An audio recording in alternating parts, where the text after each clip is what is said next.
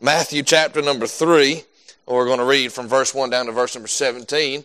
And I preached that message this morning about the lighthouse and light keeper. And I was saying, Lord, as I'm down here, Lord, help me to see some things and from a spiritual side. And we were coming home and coming down I-95 yesterday, or up I-95. And there's a billboard. And I said, all right, Lord, that's what I'm talking about. I thought it said, preach everything. I said, okay, I will, Lord. And I read it again. It said, peach everything. All right, Lord. I'll rein it in. I'll go once. I'll be like they taught me in Bible college. I'll stay on my subject. Tonight we're going to we've been talking about what is the church. We've talked about the officers or the offices of the church, talked about the pastor. And then we talked about the deacon last week, or taught on. That sounds better than saying we talked about. But we're going to deal with baptism tonight. It's an ordinance of the church. It is something that is to be taking place in the church. And we're going to deal with that tonight. And maybe next week after that, we'll deal with the Lord's Supper. And then we'll move on through this study that we got going on. But look at verse 1 of chapter number 3 of the book of Matthew. We're 3 chapters into the gospel, and we're going to see a baptism take place. The Bible said, in those days came John the Baptist, preaching in the wilderness of Judea, and saying, repent ye, for the kingdom of heaven is at hand. For this is he that was spoken of the prophet Isaiah, saying, the voice of one crying in the wilderness, prepare ye the way of the Lord, make his path straight. And the same John had his raiment of camel's hair, and a leather girdle about his loins, and his meat was locust and honey. And then went out to him Jerusalem and all Judea and all the region round about Jordan, and were baptized of him in Jordan, confessing their sins. But when he saw many of the Pharisees and Sadducees come to his baptism, he said unto them, hey, let's be friends, let's be popular, and let's get along. That's not what John said. He said, O generation of vipers, who hath warned you to flee from the wrath to come. I'm telling you, I don't think we could handle John the Baptist nowadays. Bring forth, therefore, fruits meet for repentance. He said, y'all are a bunch of vipers, and y'all better get right with God. If you go back to the original, that's what he was saying. The Bible says right there in verse number 9, and think not to say within yourselves, we have Abraham to our father, for I say unto you that God is able of these stones to raise up children unto Abraham. It's interesting when you preach that sometimes I don't realize that I'm doing it at the moment, but God will let me say things that you're thinking about. And I don't plan it that way. I don't think, oh, this is what they're thinking about right now. I'll say to you, like, preacher, how in the world did you know? I didn't, amen. I was just letting the Lord use me. Here, John, he's saying, I know what you're thinking about. And you don't be thinking about that anyway. So verse number 10, and now also as the axe is laid into the root of the trees, therefore every tree which bringeth not forth good fruit is hewn down, is cast into the fire. I indeed baptize you with water unto repentance, but ye that come after me is mightier than I, whose shoes I'm not worthy to bear. He shall baptize you with the Holy Ghost and with fire, whose fan is in his hand, and he shall thoroughly purge his floor and gather his wheat into the garner, but he will burn up the chaff with unquenchable fire. Then cometh Jesus from Galilee to Jordan unto John to be baptized of him.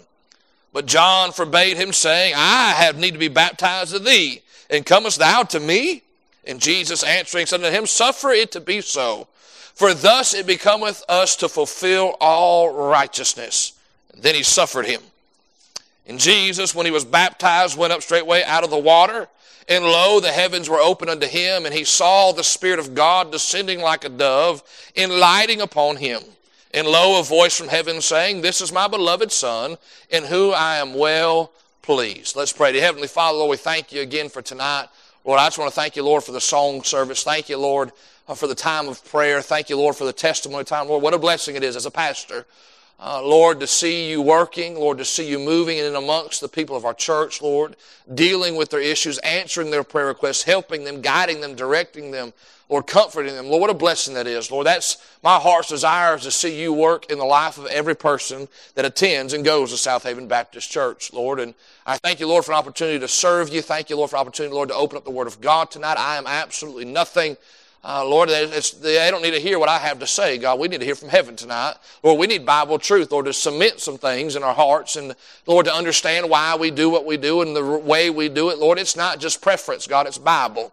And I pray, Lord, tonight, Lord, you'd help me to teach and preach, Lord, in such a manner that is clear and concise, Lord, and it gets to the point, makes it understandable. God, makes it personal.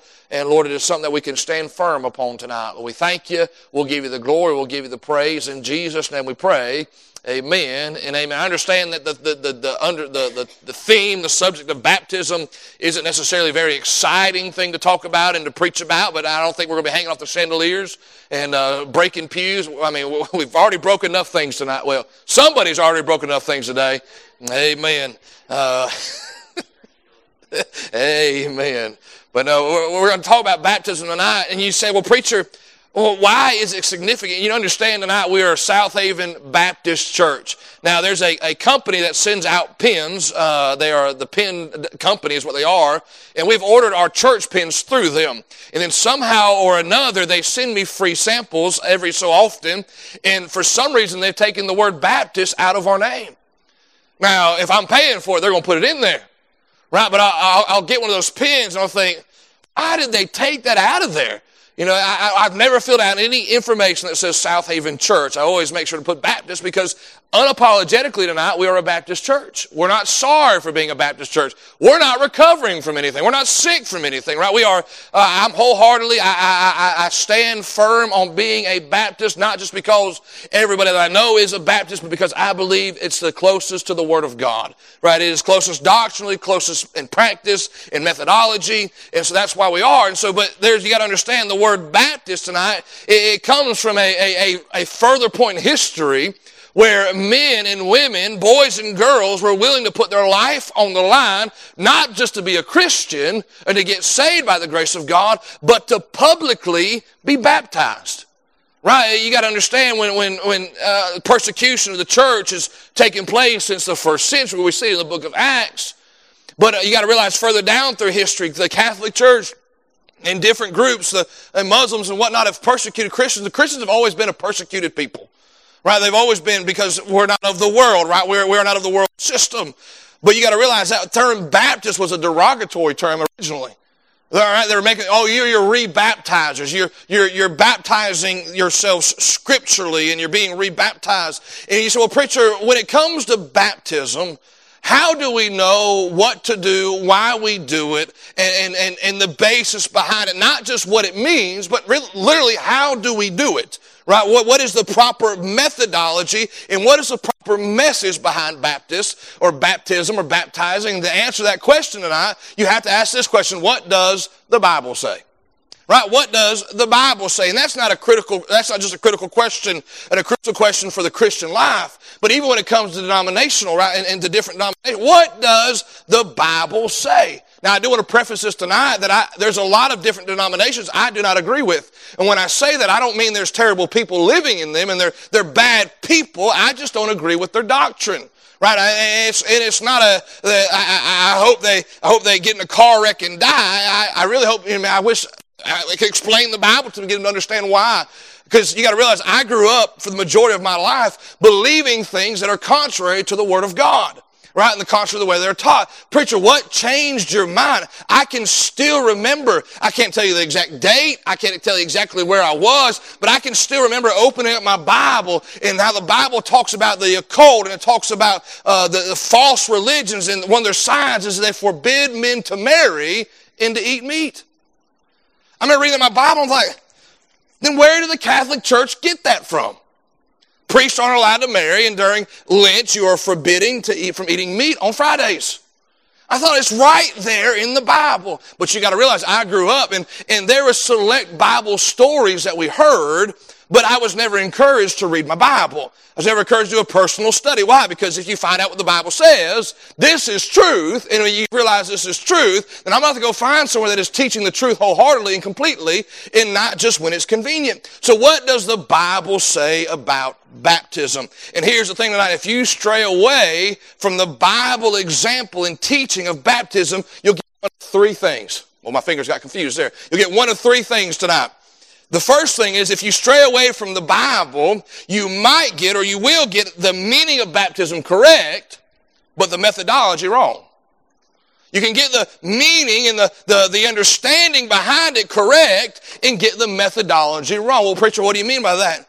Really, that kind of goes, a good example is the Methodists or the Presbyterians, right? They believe in a salvation by grace, right? Through faith in the Lord Jesus Christ. I agree with that. That's what the Bible teaches in the book of Ephesians. And they believe that baptism is not essential to get into heaven, but it is the first step of obedience in the Christian life. However, their methodology is not biblical. Well, preacher, what do you mean by that? Well, they don't preach baptism by immersion, right? They don't preach or they don't teach it. They teach it either by multiple means, right? It can be immersion, it can be sprinkling, it can be pouring water over the head. I don't know the technical term for that, christening in that sense. It can be one of those three. Matter of fact, the Presbyterian Church, I looked online as I was studying this together, they said we accept any of those methods, right? But you realize, I firmly believe tonight that the Bible teaches one method, right? It's the right method. And matter of fact, I was just talking to somebody about this morning, about what does it mean to be baptized. And a lot of times, and I'll give you some wisdom here, a lot of the times when somebody says, well, what is baptism? It's always a good thing to take them down the Romans road, right? Because there's so much teaching nowadays that you have to be baptized to go to heaven. And anytime somebody says that or brings it up, I always go back to the thief on the cross. And I asked the person this morning, I said, when did the thief on the cross get baptized? I said, I don't know. I said, they didn't. I said, it's kind of hard to get baptized when you're hanging on a cross. I said, I never thought about it like that. I said, so baptism is not essential to go to heaven, or not necessary to go to heaven, but it is necessary to be an obedient Christian. Right? And so we see tonight that if you stray away from the Word of God, you'll get the meaning of baptism right, a step of obedience, but you'll get the methodology wrong. Or you can get the method right and get the message wrong. Or get the purpose behind it. And we find this a lot of times in the charismatic non-denominational movements where baptism is equivalent to salvation or an act of salvation. And they'll say things like, the water washed my sins away. Right? There was a gospel song, and I remember hearing it on the radio, and I was listening, I was like, man, that's a pretty song. The fella can sing, his doctrine's off. Right? He said, I'll sink my toes in the clay, and God's going to wash all my sins away. Right? It rhymed, it was nice, but it's just not doctrinal. Because the water of baptism does not wash your sins away. We sing it, what shall wash away my sins? Nothing but the blood of Jesus Christ. And something I find quite ironic is those songs are sang in churches that don't hold that doctrine. Right? Baptism is a works of salvation, right? Yes, you believe, but once you're baptized, then you're truly saved. And the Bible doesn't teach that.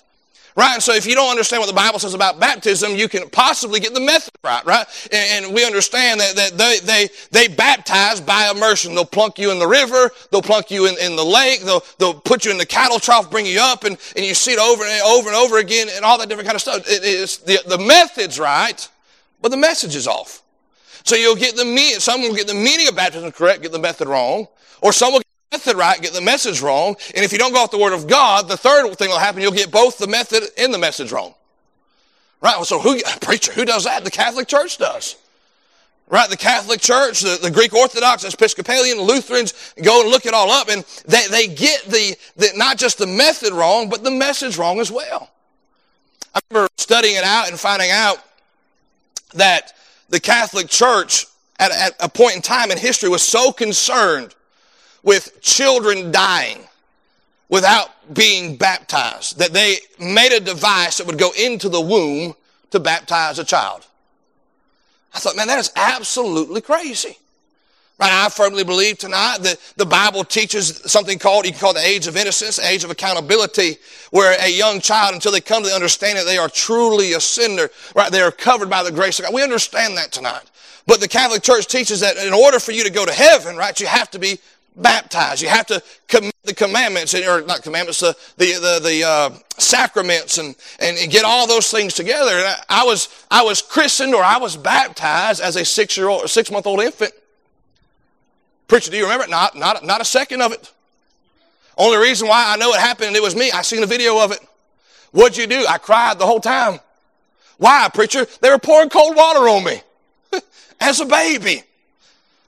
And I remember growing up thinking it was the oddest thing that I was baptized before my mama was.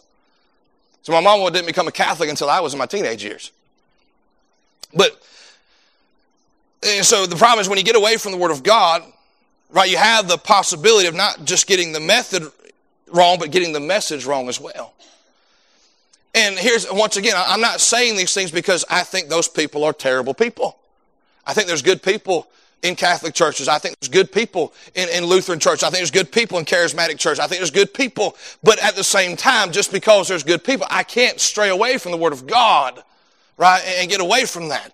And so we understand that it's very important. But when we allow the Bible to in essence, when we take the Bible as it says for what it says, not only can we get the method right, but we can also get the message right. And right, this is not a personal interpretation of it. I think it's just clearly taking the Word of God as for what it says tonight. And so notice number one, what is the message of baptism, right? What is baptism for, and what is it saying, and what is it teaching us? Baptism is not, first of all, we see this here in Matthew chapter 3, baptism is not a means or a work for salvation. Well, how do you know that? Because had that been the case, why did Jesus get baptized? Let me ask you, what sin did Jesus commit? What wrong thought did Jesus have? What bad attitude did Jesus have? If anybody in this chapter need to get baptized, it's John the Baptist. He's calling them stiff-necked vipers. Right? But at the same time, here's the thing. If you preach bold like that, you better be right. You better be right. And I think John was right there. Right? But baptism is not a means of work for salvation. Nowhere in the Bible are we told to be baptized to be saved. Right? The thief on the cross was saved but never baptized. So it is not essential or necessary for you and I to be baptized to go to heaven. Right? And so you said, preacher, people really teach that? Yes, people really teach that. And it's amazing. I worked with a young lady. Matter of fact, she's the same age. We went to high school together. We worked at Sonic together. She was a Jehovah's Witness. And I remember we got to talking about that, and she always tried to shut it down. When I'd bring up doctrine, I'd bring up, Bible, being a Baptist, and she'd always try to shut it down. But we were there, might as well talk about it, get it out in the open. And I remember that she said, well, you Baptists believe that if you're baptized, you go to heaven. That's not what we believe. We don't believe nowhere near that. Some Baptists might believe that, but Bible-believing Baptists don't believe that. And so baptism is not a means of salvation or a work of salvation. But the overall message is, the consistent theme is that baptism is needed for the Christian. Right? Or it is a necessary step in the Christian life. It's something that every Christian ought to do. Not required to go to heaven, but it is necessary to be an obedient Christian. You could explain it this way, that baptism is the first step of obedience for every Christian. Because if it was for salvation, the argument would be, why was Jesus baptized? Right, but then at the same point, why was Jesus baptized? Matter of fact, he approaches John here in Matthew chapter 3, and John's like, oh, Lord, no, you need to be baptizing me. And Jesus says, no, suffer me to be baptized. Right, it goes on talking about how it was a need for righteousness and to portray what was needed to be done. And you say, well, what in the world does all that mean? In essence, just like baptism, right, is a step of obedience, it's also a sign of identification. It's a sign of identification. It follows an inward work. Matter of fact, if you go verses 6 through 8 tonight, the Bible said, were baptized of him in Jordan, confessing their sins. In essence, they confessed their sins. They believed on this man that John was preaching about, who he was preparing the way for. And after that confession, they were baptized. Right, so it follows an inward work. Real Bible baptism only takes place after salvation. Well, preacher, I got baptized before I got saved. You got wet. Right? But reality is salvation or baptism always takes place after salvation. Baptism is a public example or a public declaration of an inward work. Now, I know a lot of times when I baptize, and I've tried my best to work on it, but sometimes in the middle of putting somebody under the water, I forget what I'm supposed to say. And it's like, oh man, what was I supposed to say? And I don't want to be in a thinking process while holding somebody underneath the water. Right? But it's not any magical words that I say, like if I stutter, it doesn't mess it up. Right? But in essence, it is buried in his death and raised in the newness of life. The the picture of baptism is a picture or a public declaration of what's already taken place in your heart. We were dead in our trespasses and sin. Right? But when we got saved by the grace of God, resurrection power, the old man, died, and behold, there was a new man. That spirit which was dead or died in the Garden of Eden is brought back to life. And so when we baptize somebody, I don't put them under the water saying, well, I hope this gets them to heaven. Right? That should already be settled before they ever get in the baptismal pool. Right? But rather it is a public declaration of this person is identifying Christ has saved them. They're publicly identifying with them.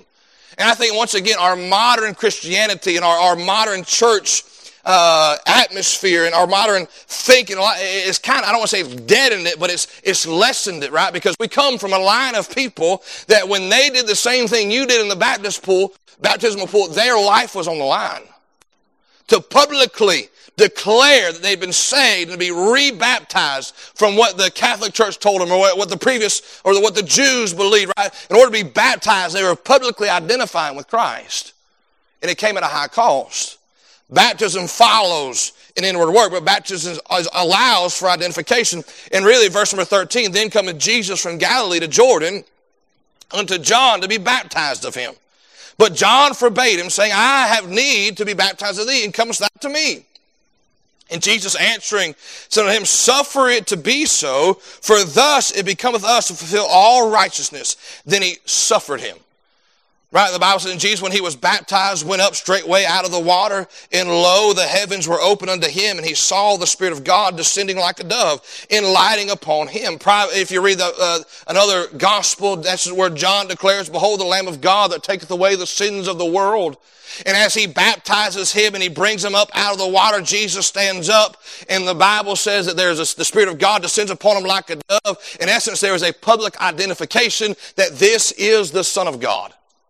This is the Lord Jesus Christ. And now when you get baptized, don't take it the wrong way, I'm not saying when you get baptized you become Jesus. Right? But in the way that it identified him as the Son of God, verse number 17, lo, a voice from heaven saying, this is my beloved Son in whom I'm well pleased. Right? Everybody that was there that day knew who that was. That was the Son of God. For a voice from heaven, the Spirit of God descended like a dove. And the same thing is true when you and I get baptized. We don't become Jesus, but we identify with him. Right? Anytime someone is baptized and they're brought up out of the water, you can, if you're a born-again child of God, you can say, that is my brother, that is my sister in Christ. They have made a public declaration. We are of the family of God. Right? So baptism allows for identification. Baptism follows an inward work. And you say, well, preacher, is it really a big deal? Right? Is it really a big deal if somebody gets sprinkled, if somebody gets water poured on them, or if somebody, like we like to say, right, gets dunked in the water? They get immersed in the water. And my answer to that is, well, if you look at verse number 16, how did Jesus get baptized? Right? Now, who in here, raise your hand tonight, believe Jesus is the perfect example? In every area of life, right? That bracelet said, what would Jesus do? Right? You don't have to wonder, go to the Bible and see what he did in those certain situations. And he's our perfect example. Well, let me ask you now, how in the world can you come straightway out of the water if you're getting sprinkled? Right? How in the world can you come straightway out of the water if they're just pouring water on top of you? I remember growing up and, I tell you what, and I'm not trying to dog on them tonight, but the Catholic Church does some weird things. And if you've never been a part of one, you've never seen it, you probably have no idea what I'm talking about. And you ought to praise the Lord for that. But I remember every time, certain times of the year, that priest would come down and he had a bucket. That bucket had holy water.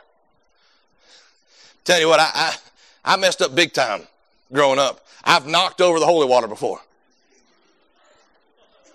I've dropped the communion bread right in the middle of the floor after it had been transfigured in their eyes.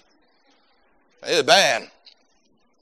But I remember he was walking around, he'd take this thing and it looked like a mace, a medieval weapon. He'd dip it into the water and he'd walk through the church and he would psh, psh, psh, psh. And as the water hit you were supposed to do the sign of the cross. I remember getting so upset one day because he did all of that and the water never hit me.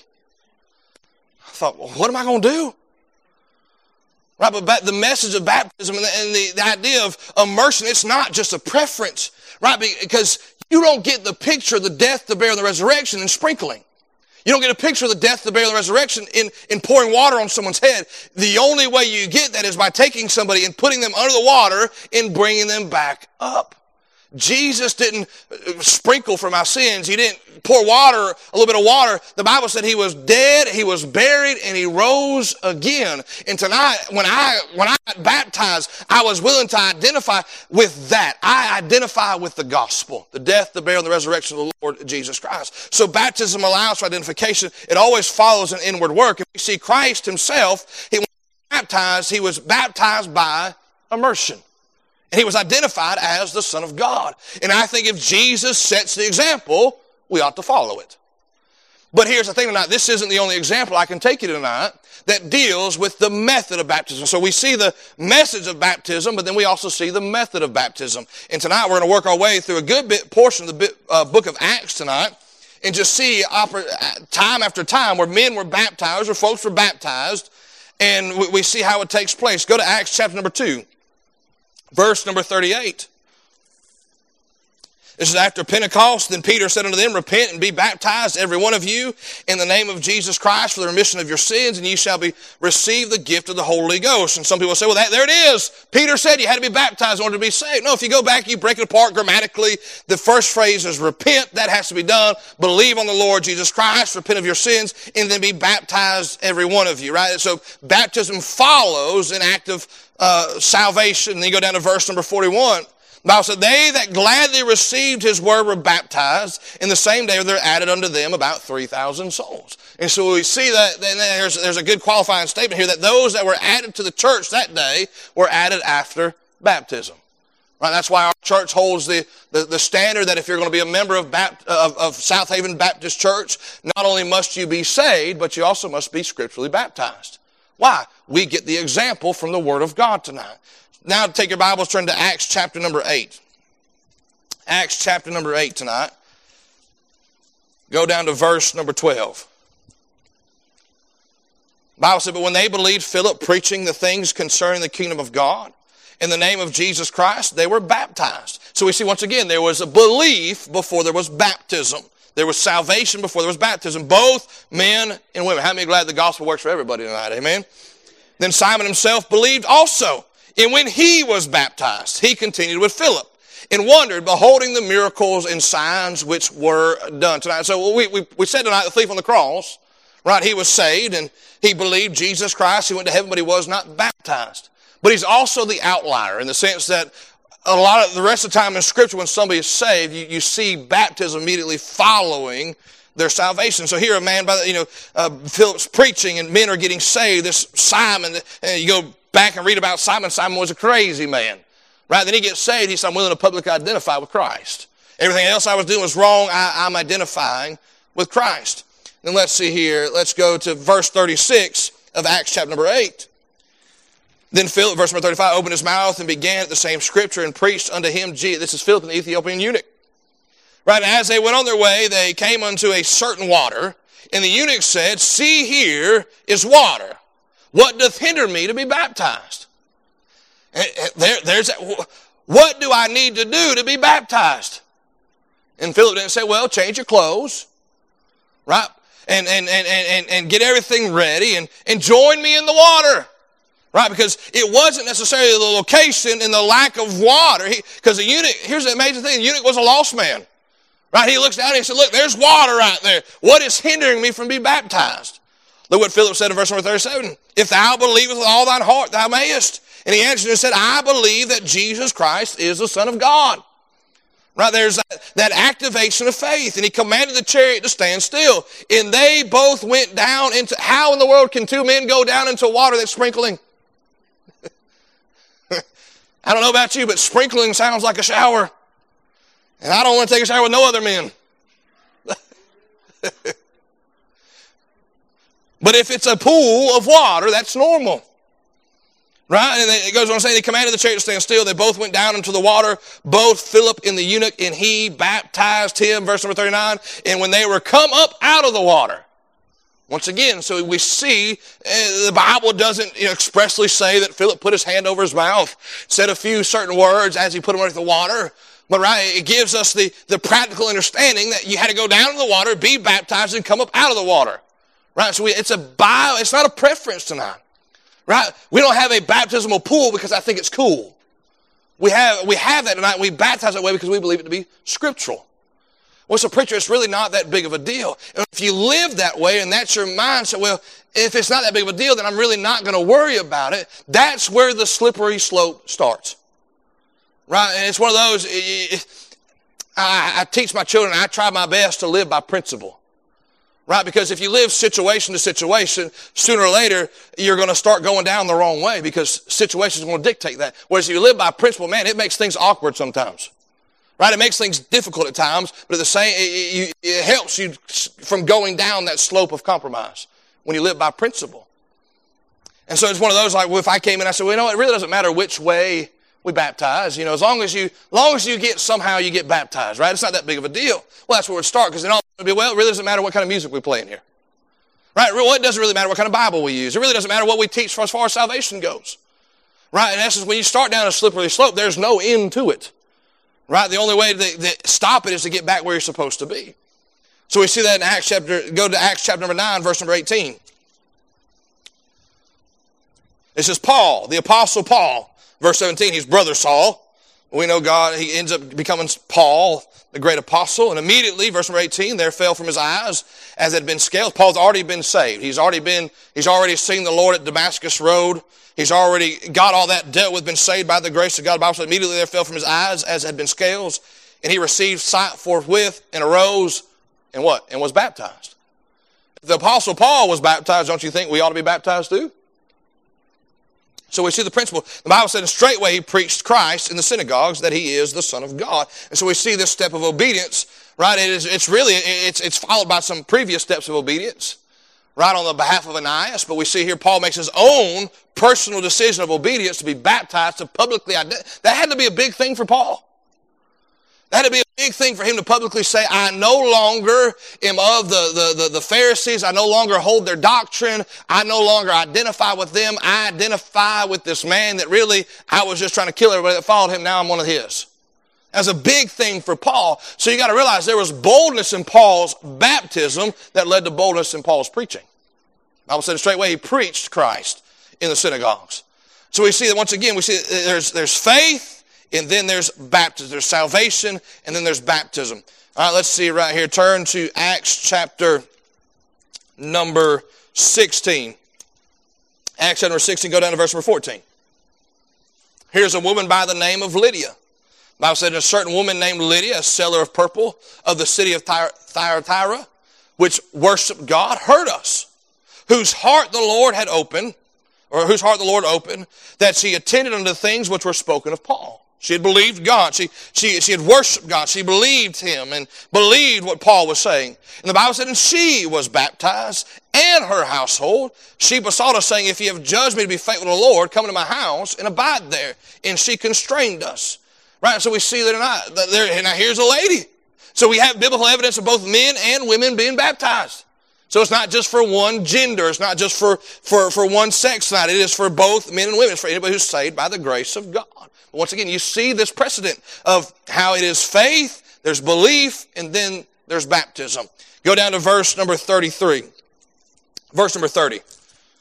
Here's Paul and Silas. They're in prison. I preached out of this chapter not too long ago. Go down to verse number 30 and brought them out and said, sirs, what must I do to be saved? In verse number 30. Well, what did Paul and Silas not say? Well, get baptized. Right? Get baptized and you'll get saved. Right, the Bible said, verse number 31, and they said, believe on the Lord Jesus Christ, and thou shalt be saved in thy house. And they spake unto him the word of the Lord and to all that were in his house. And they took them the same hour of the night and washed their stripes. Right? And was baptized. Now, we read our Bibles. We know that Paul and Silas were beat. They were whipped. Right? They had been probably tortured to the extent of that. And so you understand that this jailer has probably taken them to a pool somewhere, a bath somewhere, and he's helped wash their wounds, and maybe, just maybe, it was that same pool that he was baptized in. Right, but we see here tonight, in essence tonight, it wouldn't make no sense to someone who has gone through what Paul has gone through to sprinkle a little bit of water on it to rinse it off. Right, so we see that tonight, that it's the same thing over and over. In essence, when the Bible says that there's a law of your Bible called the law of first mention. Right, when something is first mentioned in your Bible, it will carry straight through to the entirety of the Word of God. Baptism is a New Testament word. Right, baptism, we find it first there in Matthew chapter number 3. We see Jesus being baptized by immersion. We see it take place and over and over again tonight. And it's the same principle, it's the same structure tonight. Go to Acts chapter number 18. Acts chapter number 18. I got a few more tonight and we'll be done. You can go home and tell all your friends that your preacher talked about baptism. And they'll say, well, what do I got to do to be baptized? You can say, well, believe on the Lord Jesus Christ. Look at verse number 8 of chapter number 18. And Crispus, the chief ruler of the synagogue, believed on the Lord with all his house. And many of the Corinthians hearing believed and what? Were baptized. So once again, we see that precedent, that there is faith and then there is baptism. Then you go on to chapter number 19, go down to verse number 3. You can probably start at verse 1. It came to pass that while Apollos was at Corinth, Paul, having passed through the upper coast, came to Ephesus, and finding certain disciples, he said unto them, Have ye received the Holy Ghost since you believed? And they said unto him, We have not so much as heard whether there be any Holy Ghost. Paul, what are you talking about? And it's a great reminder that just because somebody's saved doesn't mean they know everything. Right? There's you grow in your Christian life. Paul, what are you talking about a Holy Ghost? It goes and say, verse number 3, he said unto them, Unto what then were you baptized? And they said, Unto John's baptism. Now, John was preaching, repent, right, and prepare ye the way of the Lord. Right? Get ready. The Messiah is coming. The Lord is coming. Get prepared for that. But, repent of your sins. Believe that he's coming. And right, they were baptized after that. In essence, they were believing on the Lord without realizing who the Lord was. Right, we understand that when we look at our Bibles, right, we look back to Calvary. Right, we know who the Son of God is. He's revealed in the Gospels. And it's the same promise, right, that Abraham had and that really Adam had in the garden, that God was going to send a Messiah. God was going to send a Savior. Now, Adam didn't know his name, and Abraham didn't know his name, and David didn't know his name, but they believed that God would. And the Bible reveals to us that was Jesus Christ. And so we have that revealed to us, but the same faith that we have looking back towards Calvary is the same faith that Abraham and the old men of the Testament had looking towards Calvary. So we see tonight that they have been baptized, but unto John's baptism. Right? And the Bible said, then Paul said, well, that's good enough. That's okay, right? That's close enough. You got the right method. You just don't have the right message. Then said Paul, John verily baptized with the baptism of repentance, saying unto the people that they should believe on him and which should come after him. And here's what Paul reveals it. This is what? On Christ Jesus. And the Bible said when they heard this, they were baptized in the name of the Lord Jesus. And so at South Haven Baptist Church, we hold the standard that if you're going to be a member here, not only must you be saved, but you must be scripturally baptized. And scriptural baptism is by immersion after salvation. So, well, preacher, I've been saved, but I was baptized when I was 6 months old. Can I say that's not a scriptural baptism? And when we say things like that, in my mind, people are like, oh, preacher's mad at us. No, I'm just trying to get you to realize that it's a very, very important thing. Why? It's a biblical issue tonight. And so it's one of those that, it's one of those, well, preacher, I've been saved, but I haven't been baptized. Well, we need to get that settled. Right, we need to get that right. We need to get that where it's supposed to be, right? Because the Bible gives us a great example, gives us a great principle, great precedent there to follow. That if Christ himself, if Paul was baptized, then we ought to be baptized as well. And here these men who had been baptized realized that their baptism was to John and not to the Lord Jesus Christ. And what do? They got baptized in the name of the Lord Jesus Christ. The Bible said when Paul had laid his hands upon them, the Holy Ghost came upon them, and they spake with tongues and prophesied. And all the men were about 12. And they went into the synagogue and spake boldly for the space of 3 months, disputing and persuading the things concerning the kingdom of God. So we see here this act of obedience here of getting what was seemingly a non-essential issue about their salvation, right? They get this issue of baptism correct, and the Bible says God gives them some boldness. They walk in, and here's the thing tonight. So, preacher, I want to be a bold Christian. Can I say the only way that you get boldness is through obedience? There's no other way to become a real bold Christian outside of being an obedient Christian. And so that's something, if you've never said, preacher, I've never been baptized. Well, that's something that needs to be settled tonight. That's something that you need to pray about and say, all right, Lord, and not just because I'm preaching it, but go to the Word of God and say, all right, Lord, here's what your Word says. Here's why I am. Lord, do I need to get this right? And God will never disagree with His Word tonight. He'll always lead the way that needs to be led. So preacher, why is baptism such a big issue? Why is it such importance? Why is it an ordinance of the church? Well, because of its method, right? It shows us, right, publicly that the death, the burial, the resurrection of the Lord Jesus Christ, but also because of its message, right? I'm identifying with Christ, publicly identifying with Him tonight. Let's pray to heaven.